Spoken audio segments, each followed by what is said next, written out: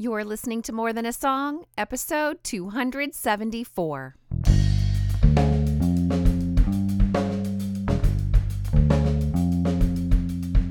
Hello, and welcome to this episode of More Than a Song. My name is Michelle Nezat, and this is the podcast dedicated to helping you discover the truth of Scripture hidden in today's popular Christian music. My goal is to teach you to connect portions of God's Word with the songs you're singing along with on the radio, to help you meditate on truths that will transform your way of thinking and ultimately your life. You may be in a fiery trial, or just exiting one, or about to enter one. So join me as we seek God's truth this week to equip us for the trials and suffering that we must endure. Ellie Holcomb's song, Find You Here, reminds us this week that in our darkest places where it seems most likely that God would be absent, we find him there after all. The chorus of the song says, I didn't know I'd find you here in the middle of my deepest fear, but you are drawing near. You are overwhelming me with peace, so I'll lift up my voice and sing. You're going to carry us through everything. But it's the list in the bridge of the song that I find compelling.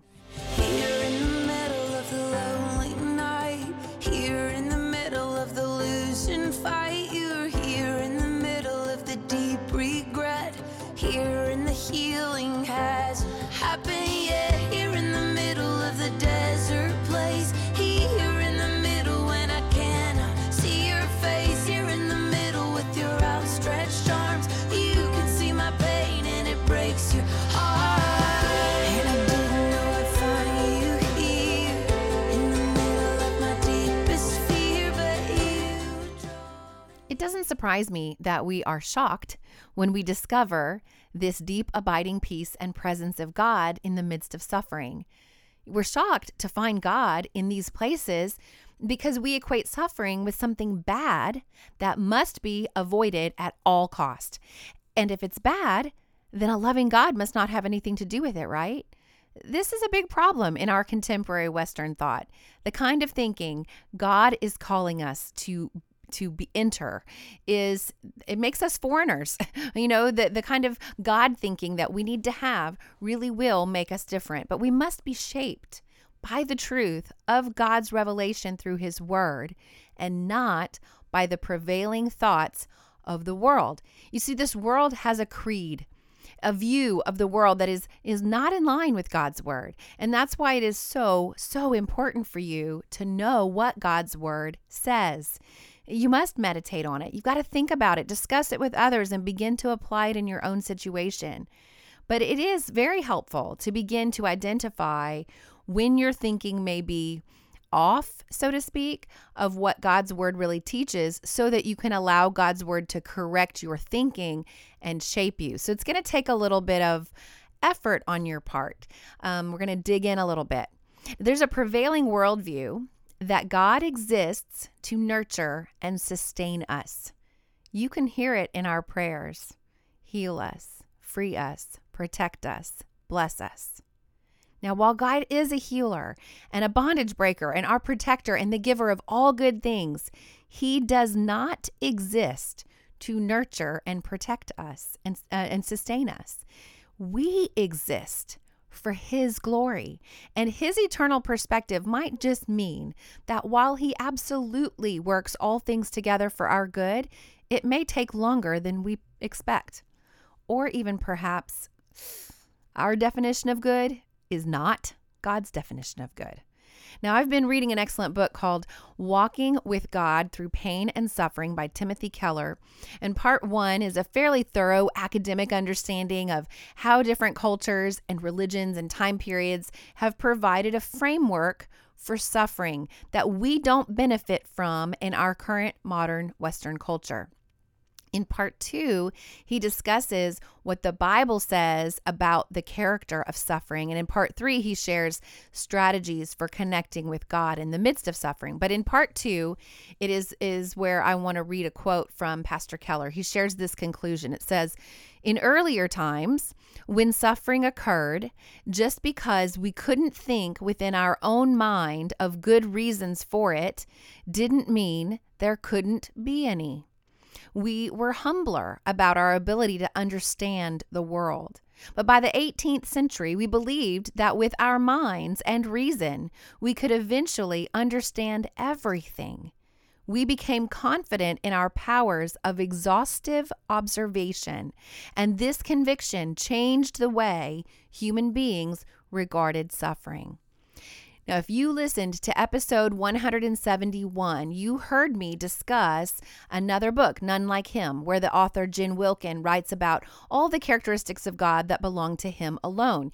Being all-knowing or omniscient is one of those characters. When you pair the observation that we try to be like God in everything, including being all-knowing, and you think about what Timothy Keller just said in that quote, and you view suffering through that lens, you can see how out of focus our lives become. You see, we are not all-knowing like God. We are not limitless in our knowing. Our knowing has limits. Where is our humility as we view our circumstances? We cannot know all of the details, but we act as if we do. We think we see clearly and judge rightly. We want all of the facts and we think we can have them. And then we think we can process them correctly. But not only are we limited in our wisdom and understanding of the facts we do have, we were not designed to have all of the facts to begin with. And as Keller writes, he says, we became confident in our powers of exhaustive observation. In other words, we're convinced of being limitless in our knowing. We think we can be like God.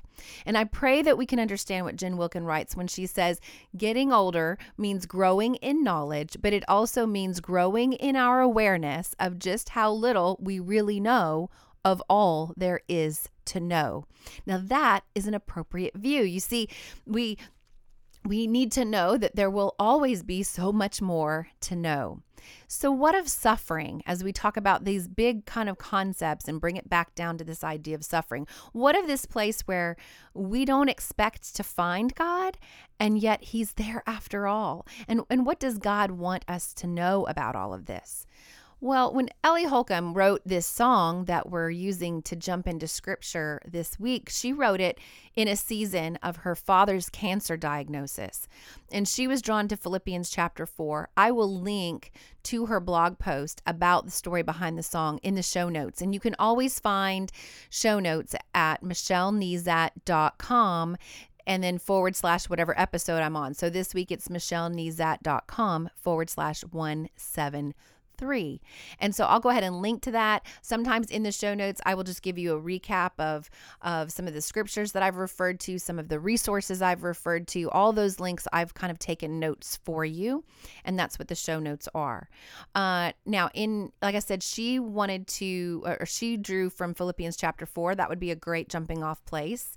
In fact, I'm going to go in a little different direction this week because Peter wrote an entire letter to Christians who were going through various trials. So I want to head over to 1 Peter on the podcast today to see what we can discover.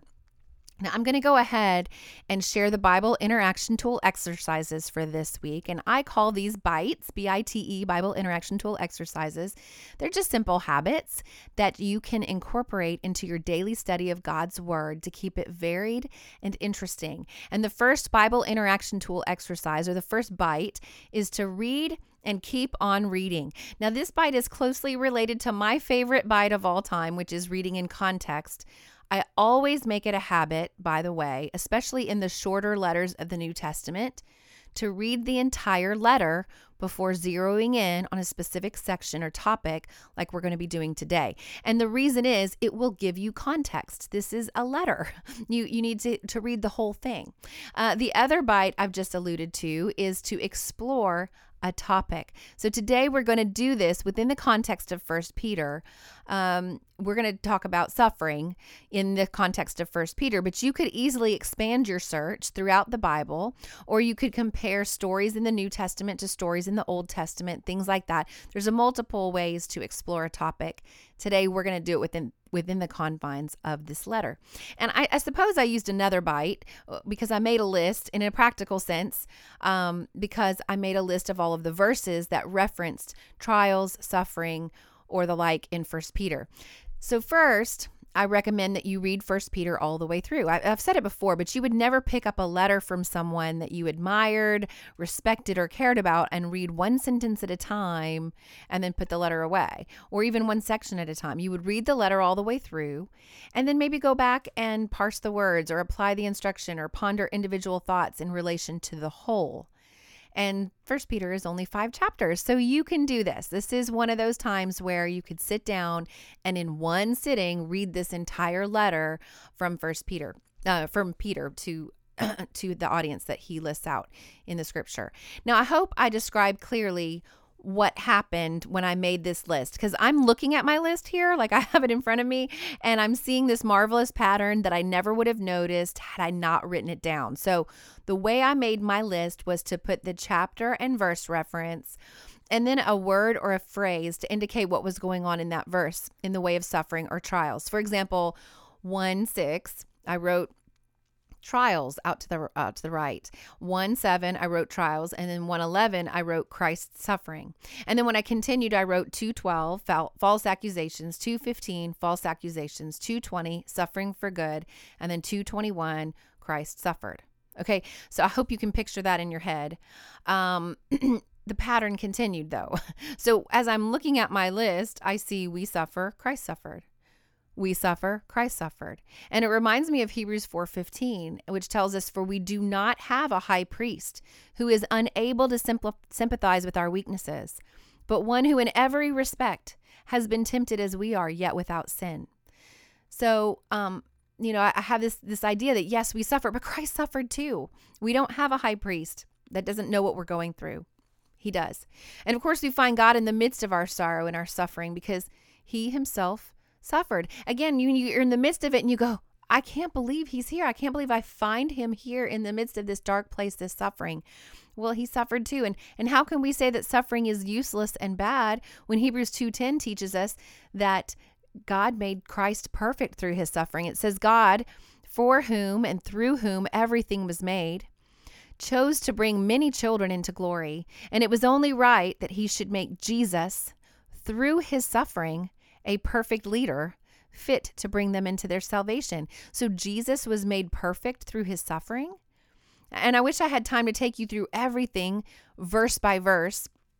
Actually, what I wish I could do is meet you for coffee to discuss it, because after you've gone through everything verse by verse, we could chat about it, because this letter speaks of trials and physical suffering and suffering for good and false accusations and an enemy that is against us. It even addresses the suffering that we bring on ourselves. That's pretty much sums it up, isn't it? Doesn't it? We could chat about whatever place of suffering that you might be in or have just left or could potentially enter soon. But for the rest of the podcast, I want to focus in on Christ's example for us in our suffering.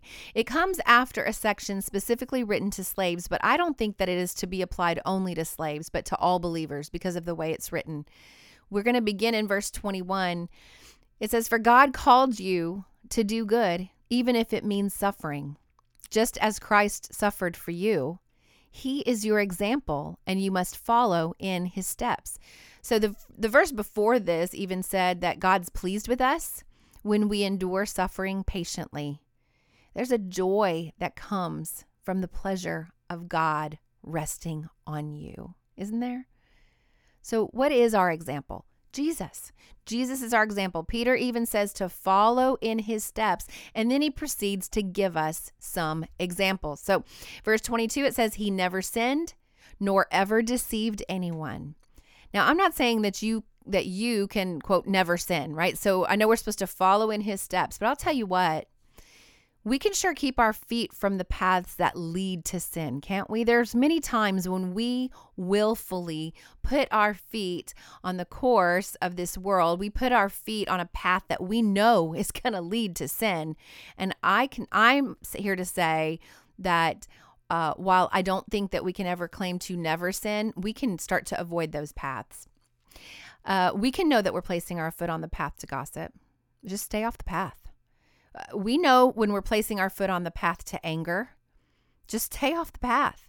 We know when we're placing our foot on the path to self-righteousness. Just stay off the path. We know when we're placing our foot on the path to drunkenness, just stay off the path. We know when we're placing our foot on the path to lust, just stay off the path. Now, this might mean a change in friends. It might mean a change in lifestyle, a change in your entertainment choices. This is what we're called to do. This is serious stuff, you see, because God doesn't call us to a suffer-free zone. Quite the contrary. And Peter truly understands that this path, as led by example in Christ, might lead directly to more suffering. In chapter 4, it says, of course, your former friends are surprised when you no longer plunge into the flood of wild and destructive things they do. So they slander you. You avoid sin, you keep your feet from the path, and the payment for your wise choices is that you will be slandered. Yes, I'm sorry, but yes, it probably is. So back to chapter 2 and Christ's example. He never sinned nor ever deceived anyone. And we know when we're placing our foot on the path to deception. And Jesus never deceived anyone. And so we are to follow in his steps. Just stay off of those paths. So on to verse 23. He did not retaliate when he was insulted, nor threaten revenge when he suffered.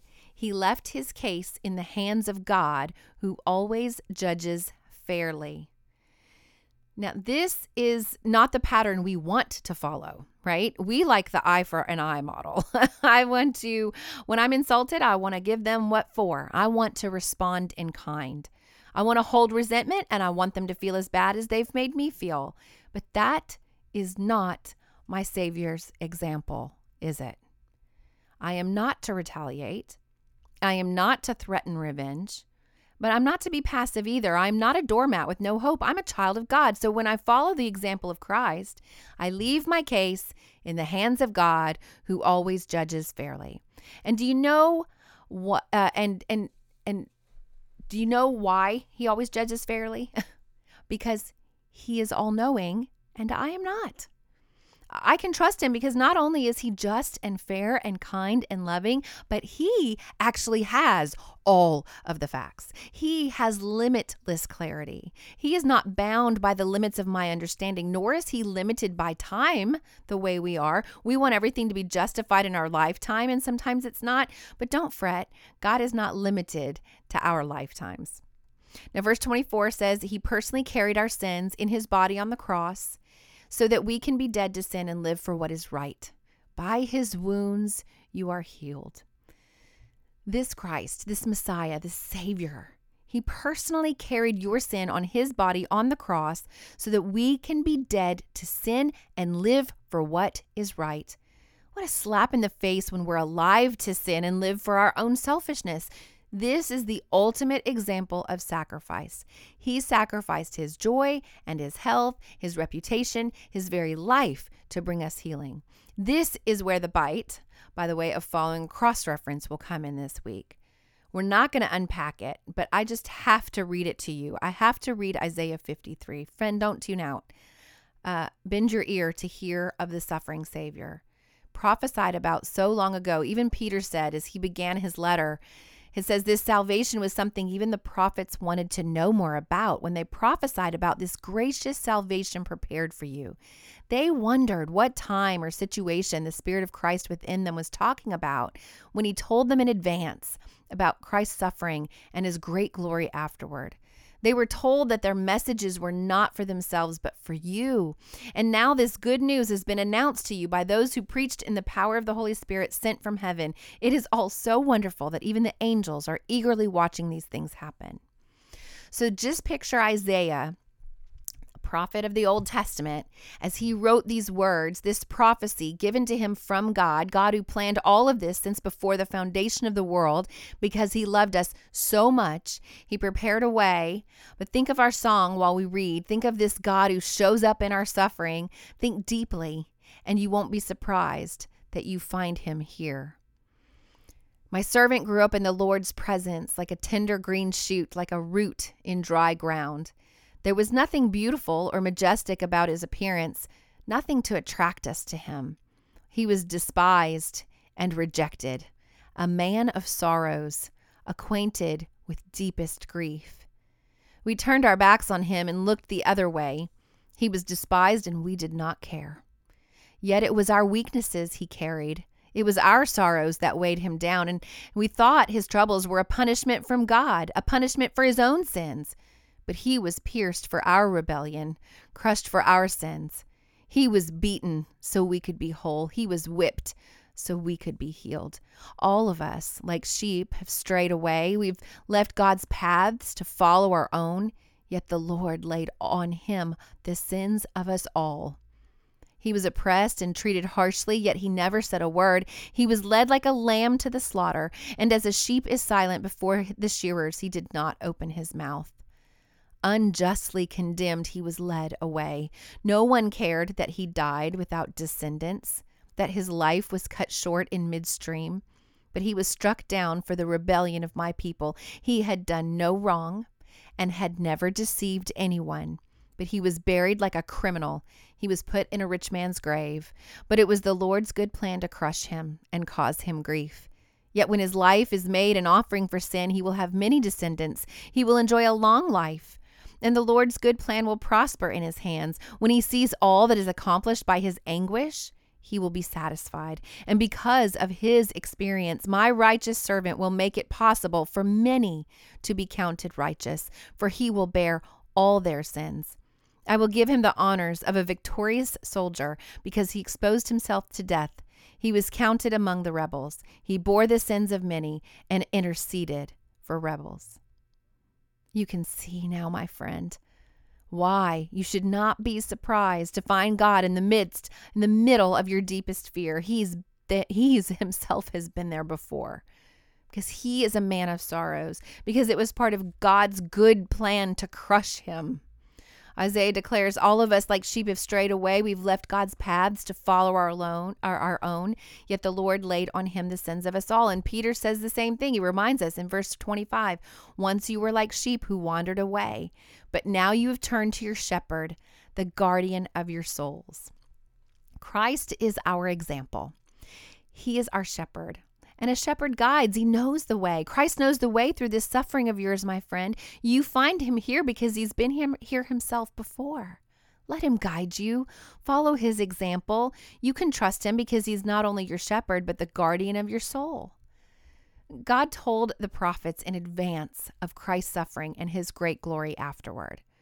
And then Christ suffered, not just for the sake of suffering, but for us, and gives us an example that we may follow in his steps. Christ suffered for our sins once for all time to bring us safely home to God. Because of this, we must arm ourselves with the same attitude Christ had and be ready to suffer too. You see, because our trials make us partners with Christ in his suffering, you're not the only one. Remember, there's an entire family of believers all over the world who are going through the same kind of suffering you are. It may sound strange, but I assure you that what you are experiencing is truly part of God's grace for you. Stand firm in this grace. He has promised that after a little while of suffering, he will restore and support and strengthen you, and he will place you on a firm foundation for his glory. So what's next? Well, read 1 Peter all the way through. And it may benefit you to read it through several times. Maybe you try different translations. And once you have a good grasp of the letter as a whole, focus in on what the letter says specifically about suffering. You might find it the easiest to go through and make a list of every reference, like I did, to suffering or trials.